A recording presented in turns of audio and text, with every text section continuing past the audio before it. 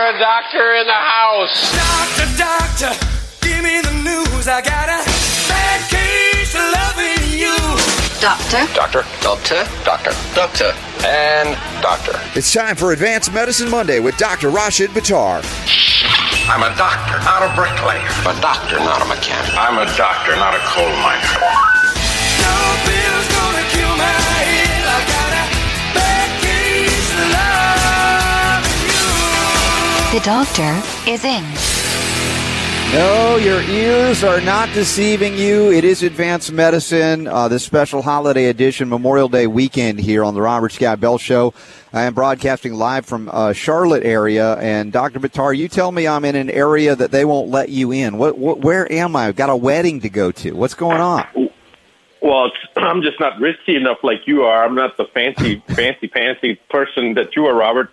They won't let people like us into South Park because, that's just too, those people talk like this and they spend most of their time in the golf courses, if you get my drift. Good Lord. I think the NASCAR crowd has overwhelmed even them this weekend. Apparently there's a race in town, so I snuck in under that. I mean, I've got bedhead, I've got a T-shirt on. I'm just kicking back here in South Park in a courtyard in a Marriott, but it's not a Marriott courtyard. It's technically a real courtyard, so we're having a great time here this weekend. You just got back from Even the NASCAR people aren't allowed in there. I mean, so you're really up there. Maybe I'm hanging out with some doctors and pharmaceutical dunderheads. I don't know. But, I don't know. That's I think it's because of Robert Scott Bell, taking the world by a storm type of thing. You're a celebrity there, so. Well, it's just a wedding, and there's a Coast Guard wedding involved, so I think that they paved the way, even though they're usually on the sea. But here we are doing Advanced Medicine today, and you just got back from the Ukraine, and we were on with you last week. You were talking a lot about these water mineral type baths. You had a technical term for what kind of medicine that is. I thought maybe there's some other things you've learned since then about how critical those minerals are. Well, balneotherapy is something that has been, it's a Greek term that basically applies to the use of water as a therapeutic modality when used for bathing. And then they have another similar type of term, and that's for, I don't remember the exact term, but it's using when you use seawater for the same type of therapy. And apparently the use of these mineral-rich bathing therapeutics has gone way, way beyond, recorded time. I mean, it goes back thousands of years. And I'll tell you, it's such a interesting thing when you go to a different culture and you see how mainstream something is when at home it's never even been heard of. So this concept of sanatoriums, I've never even heard of a sanatorium. I always thought of sanatoriums. Does it sound like something that an insane person would go to, like a sanatorium? Sure. Yeah. We have those concepts, or somebody might say sanitation. They think it's the garbage dump. But no, a sanatorium was a place people really went to get healthy via holistic methods. They didn't even have the term holism necessarily. We had to create that once we went into molecular reductionism and collectivism in terms of how we would treat patients in medicine. But the idea, as you say, is as old as recorded history. Yeah, exactly. And they have many of these sanatoriums. They have the thought process is that after a person goes through any type of surgery or any type of intense therapy, like, say, chemo, the convalescent portion is done at a sanatorium. So they are working in conjunction. It's like a pre-op. We have pre-ops here in the United States. Before you go into operation, you have a preoperative evaluation, and you have a postoperative evaluation. It's actually the preoperative evaluation is a big thing, more so than a postoperative. But in the Ukraine and Russia, it seems to be a post-operative. There's a concentration of the post-operative period to help the patient recover. And so it's a normal, conventional thought process that you have surgery, then you go to a sanatorium afterwards. And they have them everywhere, and they're very well respected. And more importantly, they have a very long history of being in business. They first find a water source. They test the water source, and if the water source is right, then and only then do they then start putting in the infrastructure that's necessary with the housing, with the food, with the pools and all that kind of stuff. So it's very interesting how it's all set up, and it all revolves around the water. Did you tell me that you actually got to soak in silicon-rich waters as well while you were over there? Absolutely, and I believe that, God willing, sooner rather than later, we will have a facility in conjunction with this particular place where we will be able to provide all our treatments that we provide here in the States. And it is very rich in silica. That is actually what they're known for. They pump the water out of a thermal, naturally heated thermal aquifer, I guess you call it. And Sure. It's 640 meters, which would be about 1,920 feet below surface, that they pump this water up. And it is renowned for its silica content and its low salinity. So a lot of these waters are higher in salinity, and so to dispose of the water makes it difficult because you can't pump it into a natural water. If you put too much of a saline solution, you can destroy the ecosystem there. So you're right. Having a low salinity, silicon-rich water means that you can use it and let it flow out with no harm. Exactly, and it goes right into a beautiful river and the gardens and all the different things that they've done. This facility, Robert, was started in 1692. The first record of the first building at the site used as a sanatorium was 1692. So this is pretty amazing that this is over a 350-year-old facility. And the water that I took, I didn't really feel that much of a difference when I got into that particular water. Although afterwards, when I got out, I noticed two things. I noticed clarity, and I noticed my skin just felt different. It just felt silky. Yes. And then there was another place that I went to where we stayed for a couple of days.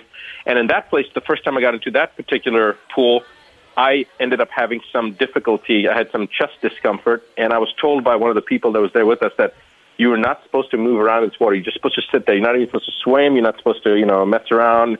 Just stay there. But by my third day, I had no problem, and I was actually able to swim and everything and do fine. But the first day, I could feel something happen. So, people would think, well, how could this bathing in something have that much of a significance? But you actually absorb a tremendous amount of water when you bathe through your skin. We've talked about the need for purification. For instance, if you bathe in tap water or take a shower, to have some form of a filter system, because the chlorine, the fluoride, different things that they add to it, much less the other messes that are left in, will absorb through the skin. We also are very big fans of a topical form of Ease Magnesium that's micronized to the point of easy assimilation through the skin as well. So we are designed by God to as well get our minerals through the skin. Absolutely. In fact, many of the evaluative methods of whether or not you have enough minerals in your body are done so by how well the mineral is absorbed through your skin. In fact, iodine is one that's typically tested that way. And when you put iodine on your skin, and if your body is deficient in iodine and it's sucked up within a certain amount of time, then and you look at your arm and that there's no blue or purple color there, then you know the iodine has been sufficiently absorbed, and that means that your body needs more iodine, whereas if the iodine still shows up after a few hours, then you know that your body's okay with iodine. Exactly. So I'm just fascinated by this trip you took. Of all the things we get to talk about on and off the air, you are genuinely excited about some of these discoveries and what they're going to mean to our presentations here with Advanced Medicine. Absolutely. I'm very, very excited about the implications on people's health and bring this knowledge to the rest of the world, because I don't think a lot of our listeners may be aware of it. Mm-hmm. You're right. This is something that we like to say that we're always one step ahead or 10 steps ahead, and in many ways we are, but sometimes there's the old world stuff that we have never been exposed to here in the West, that you go out around the world, I've been around the world, and we go, whoa, that's a form of medicine that's been going on for thousands of years? I'd never heard of that. Yeah, it's like calling acupuncture alternative when it's been around, for 5,000 years. So just because we become aware of it now doesn't mean that it's an alternative. It just basically means that it's something that we weren't aware of, and now one day, hopefully soon, this is going to increase even more so. But we've just now become aware of it, and we bring it to other people's attention. Yeah, exactly. There are other things that we talk about, from water to sun therapy, the ability to expose the skin to sun, adequate sun each day, seems to have a tremendous benefit. And there are now news stories going around the world about how sunscreen is being linked to cancer, how the absence of sun exposure is being linked to cancer. It's something that you've observed in your practice as well. And now suddenly it's making the rounds as if it's like we've always known this. Yeah, we talked about this, 5 years ago, 6 years ago, and this was one of the first, probably in the first year and a half that we were on the air, Robert. We covered this about how bad blocking the sunscreens, and they're blocking some of the beneficial light frequencies that we need, and how that's related to cancer. In fact, vitamin D and sunlight, lack of sunlight exposure and lack of vitamin D is a very big correlation, not just with the absorption of calcium through the gut, but also that associated with abnormal calcium absorption and then secondarily down the stream causing cancer. So calcium, vitamin D, and sunlight are essential to prevent cancer. And we're not talking about calcium in the wrong areas is pathognomonic for pathogenesis, but calcium in the right areas, that's a healthy thing. We need to do that. We need to have healthy calcium absorption, not abnormal calcium absorption, which can then lead to calcifications in other parts of the body. And as you know, with cancer especially, but also heart disease, it's the abnormal deposition of calcium in the wrong places. When you look at old granulomatosis disease, when you look at lung cancer, when you look at breast cancer, in fact, when they're doing mammograms, they're looking for calcifications because it's abnormal calcium metabolism. So when you start looking at sunscreen, you start looking at the association with sunscreen and what it really does. I have never used sunscreen just because I never saw the point of using sunscreen, and I wanted to get a tan when I went out there. But people that are light-skinned, like my wife, would always use sunscreen, and we have completely gone to different ways now. People say, well, what are you supposed to do? Well, the first thing to do is limit your sun exposure. If you burn that easily, then just go out, and that's one thing. Then there's other things you can use natural ways, using zinc and coconut oil, and there's all sorts of different natural components that people can use. But definitely the use of sunscreen is directly associated with cancer. And not just melanoma, many different types of cancer. People seem to think basal cell carcinoma and melanoma is the things that are associated with over sun exposure, and that is absolutely not true. It's actually any type of cancer can be associated with not enough sunlight, not enough vitamin D, and not proper calcium metabolism. Absolutely. Well said, Dr. Buttar. Dr. Buttar is available. Those of you who are not used to listening to Advanced Medicine, because we're here on a special edition Memorial Day weekend, you can go to Dr. Buttar, DRBUTTAR.com. Also, in addition to our archive sites that are plentiful, including at GCN and at RobertScottBell.com and on UK Health Radio, you can go to MedicalRewind.com. MedicalRewind.com. There are hundreds and hundreds and hundreds, and I'm not exaggerating, of hours of great advanced medicine discussions here on the air. Occasionally we take calls from you, as well as answer your questions that you submit. We've got a number of questions we're going to try and get to this hour, including from on parasitic worms and diabetes. So stick with us. We'll be right back. The Robert Scott Bell Show. In all my years of radio, I've never seen anything like this. The Robert Scott Bell Show.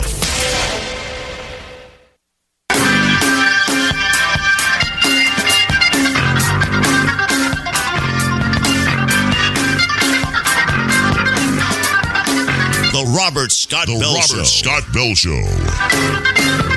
Honoring those who gave the ultimate to protect our liberty here on Memorial Day weekend on the Robert Scott Bell Show. Dr. Rasha Buttar, also former Army, and has done a lot in the armed forces, if you will, and does a lot to strengthen our immune systems, your immune systems, everybody that listens to this show around the world. Dr. Buttar, we have a question coming in from Eric. Eric says, hey, Dr. Bell, hey, Dr. Buttar, I've been treating parasitic worms for the past 13 weeks.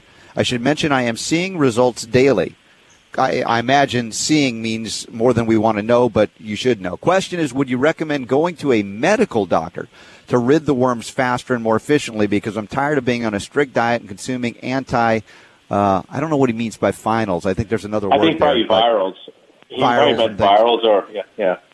Something that's anti-parasitic. But Eric's asking that question, and if you're seeing evidence of success, we don't say don't see a medical doctor, but certainly if you do, you'd want one trained in a hopefully less toxic approach to getting rid of parasites. Well, Robert, during the break when we were talking about which questions we were going to answer, I told you I think this is going to be a good one to cover, and I was thinking the same thing as you were, that we should cover this question in this part of the segment, because I personally would disagree with you and say that, no, you should not see a medical doctor, because I don't know if any physicians are that really look at worming a human being. We worm our animals. Any farmer knows the importance of worming their livestock. Anybody who owns dogs and cats knows the importance of worming their cats or their dogs. In Europe, they do worm people, but here in the United States, we don't deworm people. So my first thing that I would say to this person, Eric, and I hope, Eric, you're listening, because I would like for you to send in whatever you're doing Robert and I, so we can kind of see it, because I'm always looking for better ways of deworming humans. And there's many different things, all the way from Dr. Hulda Clark and her protocols with the zappers and the wormwood and all that stuff, the artemisian, to other things that you can find on the internet. Some of these things work, some of them don't work. So I'm always looking to improve our deworming. And I don't say anti-parasitic protocol. I say deworming to make sure people understand what we're talking about. Straight up, right? Exactly. Because, I mean, there are many things that are parasitic, but with the helmets and the worms, there's a specific type of parasite. So you have protozoa that are unicellular or multicellular parasites, but these are small things. You can't see them in the naked eye. But worms, when you look in the helmets itself, and they're larger. They have, I don't want to say they have more of an impact, but sometimes people have worms for their entire life and they don't even know how those helmets are causing many of their nutritional deficiencies. In fact, some of the mineral and nutrient deficiencies that humans have, I believe, because the parasites acquiring these nutrients, that's why we are in a constant and chronic deficit of these nutrients. So please send in whatever protocol you're on, because I'd like to compare it to some of the things that we are doing. Probably it's something that we're familiar with, but we never know. We are always looking to improve our results and our efficacy. So that's the first thing. And the second thing I would say is, chances are if you go to your doctor, and again, I don't want to label everybody this way. I think Robert's answer was much more politically sound and correct than mine. I was going to say that, but go ahead. Yeah, but I would not go to a medical doctor, and the simple reason is because they're not going to know anything about this. And two, if they know, chances are that their knowledge base is far more limited than yours already. Your knowledge base is going to be much greater. And thirdly, there's always the potential, and this is more than likely, because doctors, if they don't understand something, will minimize it and say, nah, it's not an issue. Or, what are you talking about? Are you crazy? Well, you think you're a dog? What do you mean you'd be dewormed? So you're already ahead of the curve there. And the last thing I'd like to say on this subject is, when you say that you want to do something faster and you're tired of doing all these things like the strict diet and whatever else you're doing, please understand that the reason you're getting these results is because you are on that strict diet, and because all the components that are necessary with being dewormed or detoxification as a general, they're not necessarily easy. When I say they're not easy, I don't mean that they're difficult, like taking chemo on the body or something like that, which is, obviously deleterious. But what I mean is, it takes time. It's not so. It's easy in the sense that it's easy to go through, perhaps, but it's not easy in the sense that the logistical components and the time that's necessary to invest in doing it properly, and the dietary restrictions, et cetera, that's not necessarily easy. So the reason that you're seeing daily results is because you're doing it right. So don't make the mistake. I was just going to say the discipline needed to carry it all the way through, because many times people don't have a guide that lets them know that they're on the right course, even though he's indicating to us, Eric is, that he may be, in fact, because he's seeing evidence of that. But sometimes, it's not like we're against consulting with someone who knows more about this, but as you point out, it's likely not going to be a medical doctor. Why does Dr. Buttar speak like this? Well, read his book. You'll understand. It's called The 9 Steps to Keep the Doctor Away. Right? Because he knows. All right, folks, we got special edition here of Advanced Medicine on the Robert Scott Bell Show with Dr. Rashid Buttar. Continuing after the break, we've got another question of the day. This time relates to diabetes in a 2-year-old. We've got cancer doctors immorally pocketing money from patients. That would never happen, would it? All right, we got that and more coming up after this break. You're listening to the Robert Scott Bell Show. The Robert Scott Bell Show.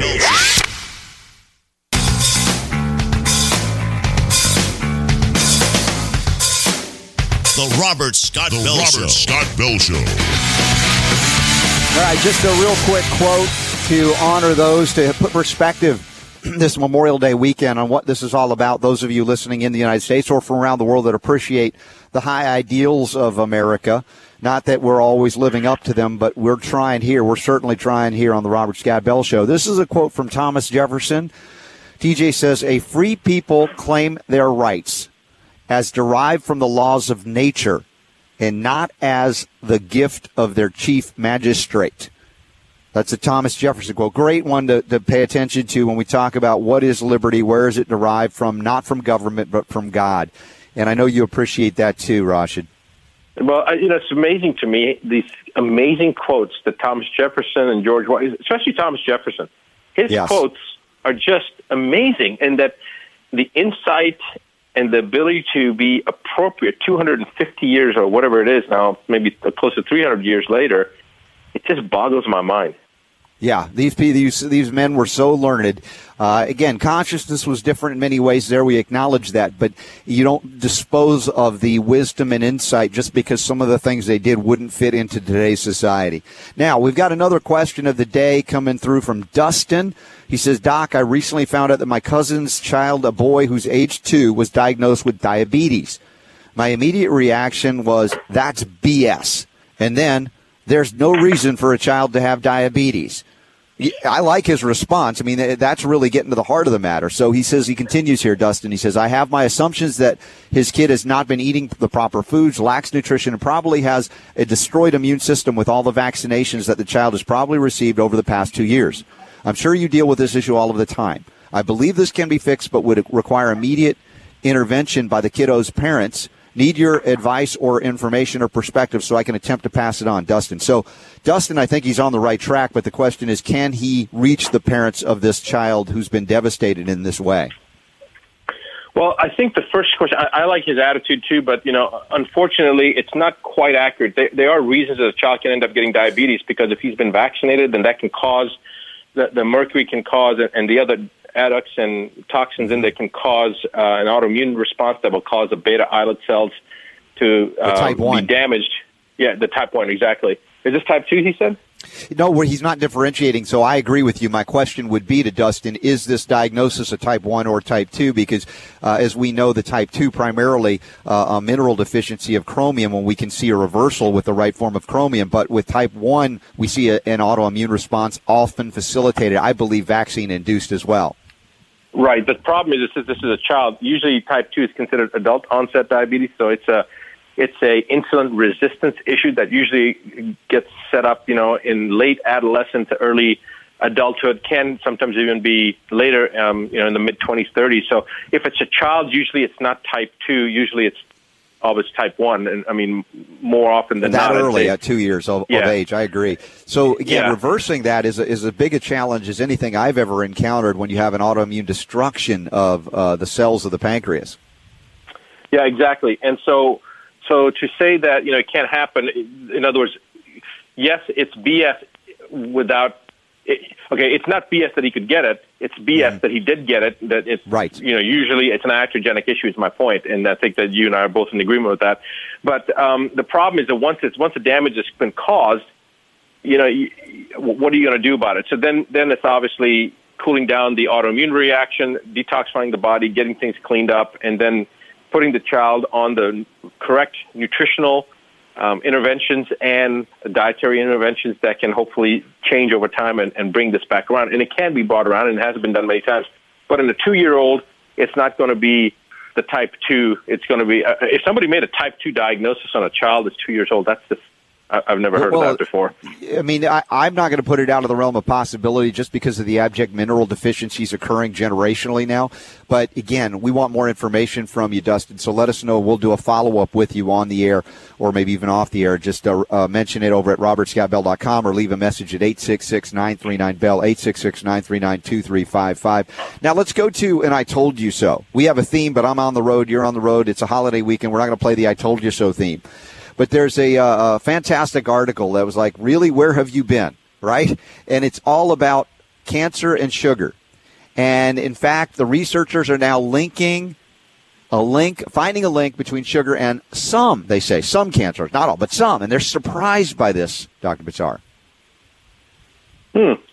It's they're finding a link between what now, Robert? They're finding a link between sugar and some cancers. Oh, and they're just sugar not and sure. some cancers. Yeah. Sugar and stuff. I only heard link between, and then you cut out and said and cancer. So I was trying to figure out what that part of the part was. Yeah, sugar and cancer. So, wow, this is like having a deja vu off a deja vu, because I think about 6 or 7 years ago when we first started the show, we had a talk about this because something had come out. They were questioning this link between sugar and cancer. In fact, even when I was fighting the medical board, this whole thing, the oncologist, the only one oncologist they could find to testify against me, and I had 3 oncologists that testified on our behalf. The one oncologist against us said that this whole Dr. Buttar's thing about cancer being sugar dependent is ludicrous. And what my statement had been is that cancer is an obligate glucose metabolizer. And he said that there was no scientific basis for that. So that's, I wrote down on a piece of paper during the trial to my attorney. I said, ask him, actually my exact words were, ask the idiot how a PET scan works. So my attorney didn't know how a PET scan works. So he says, doctor, can you explain to me how a PET scan works? And he says, well, it's a selective uptake of radioisotope labeled molecule. So my attorney looks at me and I write down a piece of paper, ask him, what is that molecule? He goes, oh, well, it's a radioisotope labeled molecule. So the attorney looks at me again. I said, ask him, what is that radioisotope labeled molecule? And then the guy, he goes, can you explain to me? Okay, you said radioisotope labeled molecule, but what is that molecule? And he's like, it's a sugar molecule. So, glucose. Yes. So, I mean, when people make stupid statements like that, now, so we know that this is how the entire PET scan works. In our show 6-7 years ago when we covered this, I referred back to years before a Stanford study that had come out maybe 10 years prior to that. So we're looking at like early 2000s, maybe mid-2000s, where they talked about a new scientific discovery that cancer was an obligate glucose metabolizer. Yet we were treating patients with this way before that, and this information was known by our predecessors before you and I were even born. So why are they doing more studies to substantiate studies that have already been done to substantiate things that were known 50 years ago? I mean, do we seriously have no other things to study but to study things that have already been established and still continue? This is like saying it has been associated that taking water when you're dehydrated will solve dehydration because the FDA would declare water as a drug if it's used for somebody, if you declare this use as a cure for dehydration. I mean, do we need a study for that? Even more is that when the researchers then say next that we're still confused by why this is the case, why water is curing, right? That's what they're saying here. Well, we're just not sure this is, well, we're seeing it, but we're really confused by this. So don't be confused. There's no confusion. Cancer is an obligate glucose metabolizer, as Dr. Buttar has been reporting on this show, Advanced Medicine, for all the years we've been doing it. And for the scientific researchers to say, yeah, I think so, but we're not sure why, and we're not going to say it's true for all cancers. I mean, have you found a cancer cell that doesn't want more sugar than anything else? Exactly. And then here, while we're trying to figure out why we're idiots and why we're so confused, let's continue to give the cancer patients Ensure, which is, 95% sugar. I mean, I'm being exaggerating here now, but I don't know how much sugar it is. And continue to tell them the diet has no implications and continue to eat whatever you want to eat. Right, exactly. Well, again, the minerals that are necessary for sugar metabolism, like chromium, are very important. As we talk about mineral deficiencies, that's going to become more and more important to the medical field once they figure this thing out. Will they embrace it? Probably not until they can convert a mineral to a drug, and then they'll go, oh, yes, we found the cure, and it's a synthetic form of something. But it will not work the same way. Our bodies are designed to receive these minerals. Of course, ingestion through food, and now as we've talked about with the balneotherapy, there is genuine absorption of minerals through these medicinal waters. Absolutely, Robert. And I think that the mineral replenishment is so critical to health. The more I see this, and again, my history in medicine is not that of most doctors. I was chairman of the American Board of Clinical Medical Toxicology for almost 10 years. And prior to that, I was on the board and served many years. I've been doing chelation for over 20 years in patients. I've done, thousands and hundreds of thousands, actually over 1 million IV treatments now. Many of those are chelation. I think it's 1.6 million IVs over the last 22 years, 23 years, whatever it has been. So I've got quite a basis of understanding how metals and minerals work. And even to this point in my life, I'm still amazed by how critical it is to have the right minerals. You and I were talking about right before the show about some of this realization, actually a couple hours ago when we talked. It's just amazing to me how critical and how dependent our systems are on minerals. And at some points I've even said, I think you, correct me if I'm wrong, but you've probably heard me say in private conversations that I think that perhaps mineral replacement is more essential than removal of metal toxicity. Have I said that to you before in private conversations? Yes, you have. And I agree in a sense, because without the minerals, the removal is always hampered ultimately. In other words, the minerals are the key. Exactly, because when it's almost like part of the process is depletion of the minerals, but then you've got the metals that replenish those areas where the minerals have. It's like the body needs minerals, but because it can't find any minerals, there's a greater uptake of metals perhaps. But the problem is that once those metals are in those spots, that the minerals are needed as enzymatic cofactors to allow the metabolic processes to continue. When those metals are in place now and substituted for those minerals, it becomes so difficult to pull those metals out. And in order to pull those metals out, not only do you need chelators, but you need something to go back in place of those metals, i.e. the original minerals that should have been there. And so they become really critical. To give minerals is not going to knock those metals out of place. But to remove metals without minerals, you will not have results. You will actually cause more disease. And it's fascinating that, the decline of health over the course of the 20th century on to today, a lot of it happened because of the demineralization of foods, whether it be whole grains that they found they could remove all the minerals and replace it with white bleached flour, for instance. That set us on a course of devastating illness. And there are a lot of reasons in the 20th century that have, let's say, contributed to cancer and other things. But the demineralization is as critical to anything because without the minerals, we can't counter the exposures, whether it be to toxins, heavy metals, or even radiational challenges that have increased over the years. That's exactly right, Robert. And it's not even the demineralization of the food. It's actually the raping of the soil, so it's been replenished from the nutrient content. Going to the source. You're right. Well, we're going to the source here each and every week. We do Advanced Medicine Special Edition today with Dr. Rashid Buttar. Go to drbattar.com. It's linked up in the show notes. Also, his international best-selling book, The 9 Steps to Keep the Doctor Away. Check it out. We've got a brief moment of surrounding cancer doctors, but really important, we're going to discuss a 100-year-old drug and its potential for autism treatment. And it's linked in the notes. Check it out now. We'll be right back. The Robert Scott Bell Show. In all my years of radio, I've never seen anything like this. The Robert Scott Bell Show.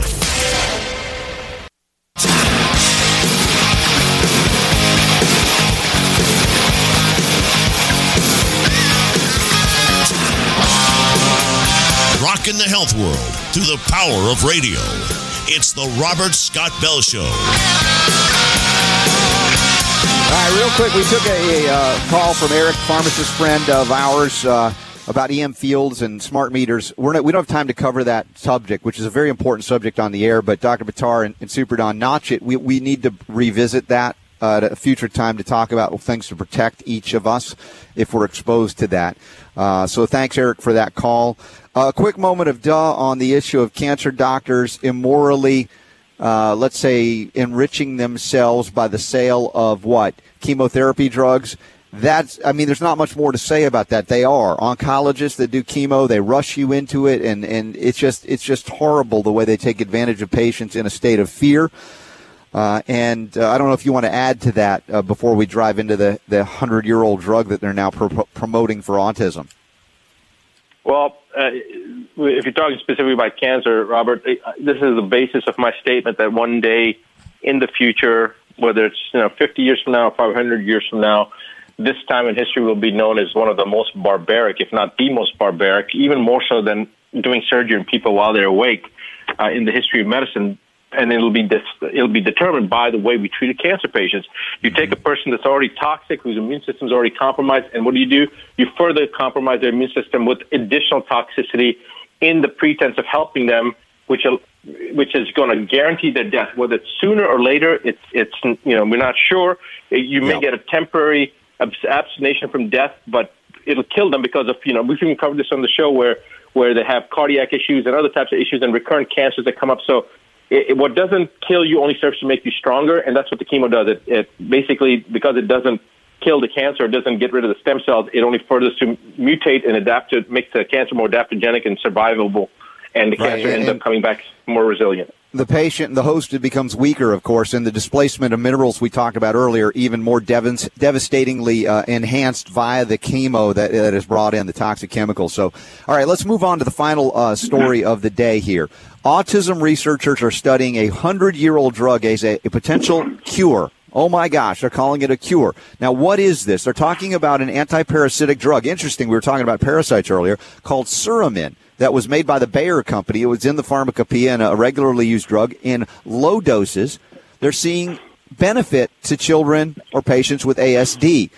Now, as we look into what this drug is doing, it tells basically the cells that all is well. Everything is good. The coast is clear. Chill out. No longer fight or flight. But there may be some problems with that long term, Dr. Buttar. Yeah, I completely agree with you. One of the issues is that in an autistic child, the first thing we know is there's a toxicity issue going on, and the body's response to that toxicity is appropriate in the sense that it is registering what it's supposed to register, that something is wrong. To give the body a false sense of security that, hey, calm down, there's nothing wrong here, is, from a physiological standpoint, not sound. Now, some people would say, well, of course it is. This is the reason we use anti-inflammatory drugs, because we don't want the increased inflammation to prevent the healing process. Yes, but when you use an anti-inflammatory drug, you cause other types of problems, like the inhibition of arachidonic acid and all this other stuff downstream, and it causes ulcers, et cetera, et cetera. We won't get into all those details because we've talked about these things before in previous shows. Or steroids, the same thing. Well, we want to decrease the inflammation. We want to stop the immune response temporarily, yes, but now you're going to further inhibit an immune response. You're going to take a hypoimmune response and drive it to the opposite side, to a hypoimmune response, or to a non-response state, which is also not sound. If there was something that was out there that would allow the immune system to modulate, that takes a hyperimmune response and brings it to normal, or hypoimmune response and brings it up to normal, I would be all for it. But they don't have anything like that. You've got something that it's like having a thyroid, overactive thyroid. They go in there, they ablate it, they kill the thyroid. Now you've got a person that's hypothyroid. It's insanity as far as I'm concerned. So we have to look at the implications of what we're doing. To be in a flight-fight response state for a child that's autistic, for their body, okay, yes, it would be better to calm them down, but to stop it, because it doesn't stop right at the place where it should be normal. It drives it down to the opposite extreme, which causes more problems. Right. So short-term benefit we might acknowledge. Maybe it is low toxicity due to the low dose, like low-dose naltrexone, but the long-term, the rebalancing of the system, it's not accomplished by a drug. So it could be a short-sighted benefit, better than what they've got so far, but we wouldn't be all in on something like this. Absolutely. And in fact, I would also question, is some of the benefits that they're seeing really because of the temporary antiparasitic component? And the chances are it is. Yeah, fascinating. Yeah, another leap in understanding here with Dr. Rasha Buttar. That's why we call it Advanced Medicine. Y'all check it out. If you missed the show or any part of it with Dr. Buttar each and every week, go to medicalrewind.com. We also have links at the show notes, robertscottbell.com. Dr. Buttar, great Memorial Day weekend, acknowledging those who have paid the ultimate sacrifice for our freedoms. So please tell them what they need to know before we got to go. That's it. You can do it. The power to heal is yours. Scott Bell Show.